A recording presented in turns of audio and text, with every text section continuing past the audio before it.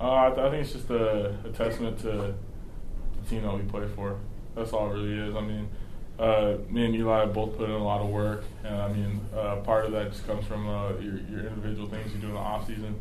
But I think most of it's the team we play for. I mean, we have amazing coaches that put us in a great system where we get to show what we can do. We have amazing teammates that no matter what they're doing, we have guys that will shoot 3 shots in a game and be pumped because we get the win. So, I mean, we're in a great system, we're in a great fit, and all the credit goes to the guys around us.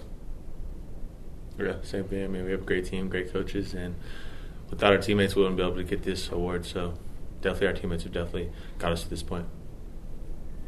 Eli, I think a big reason why coaches and so forth took notice of you was your consistency this year, scoring the ball. Just what happened, I guess? Did you go back to the off-season or preseason workouts or something?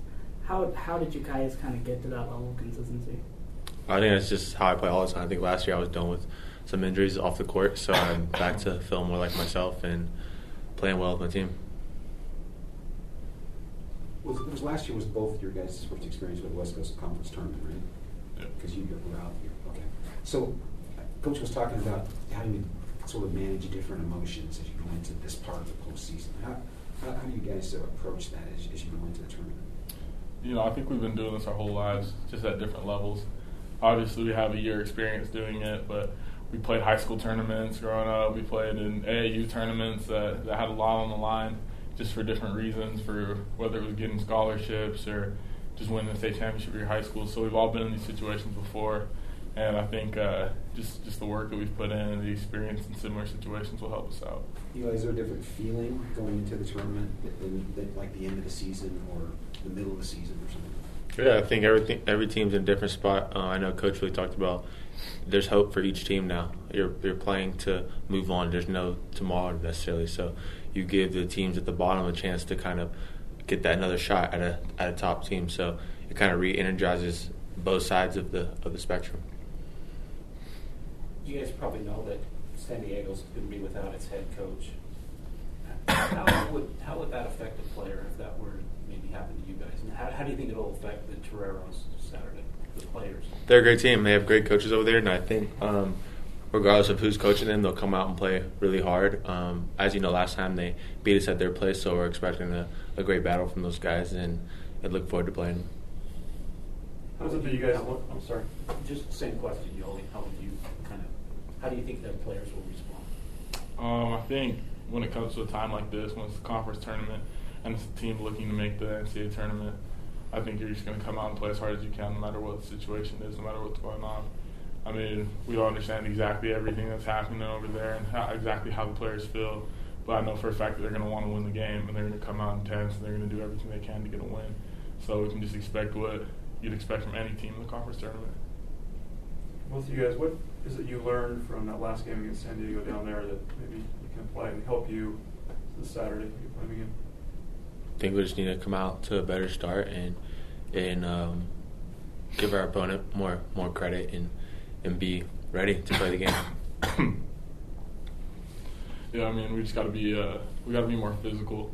I think we got to come out and throw that first punch. I think at their place they kind of threw that first punch and had us playing on our heels, trying to get back in it for the rest of the game. So we have to take every game very seriously and come out and play as a team, play together, and play hard.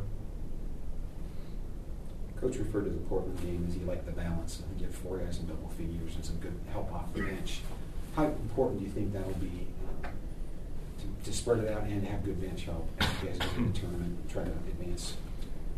I think it's very important. I mean, to win 3 games in a row, it's really hard to do it if only a couple of guys are scoring. So I think it's really important for everybody to show what they can do on the offensive end, because in 3 games we're going to get this thing done. Everyone's going to have their nights. One night it might be me, one night it might be Eli, it might be TJ, it might be Dalt off the bench. I mean, everybody's got to bring everything they got, and I think that's what we're going to do. Why do you guys think your offensive rebounding is down this year?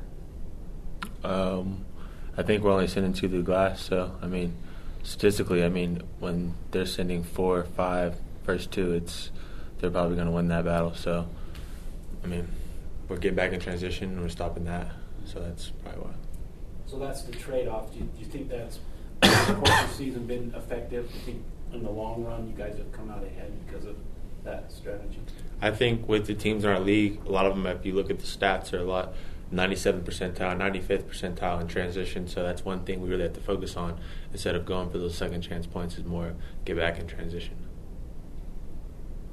Eli, as a shooter, when you go into a new arena, what helps you to acclimate to that arena?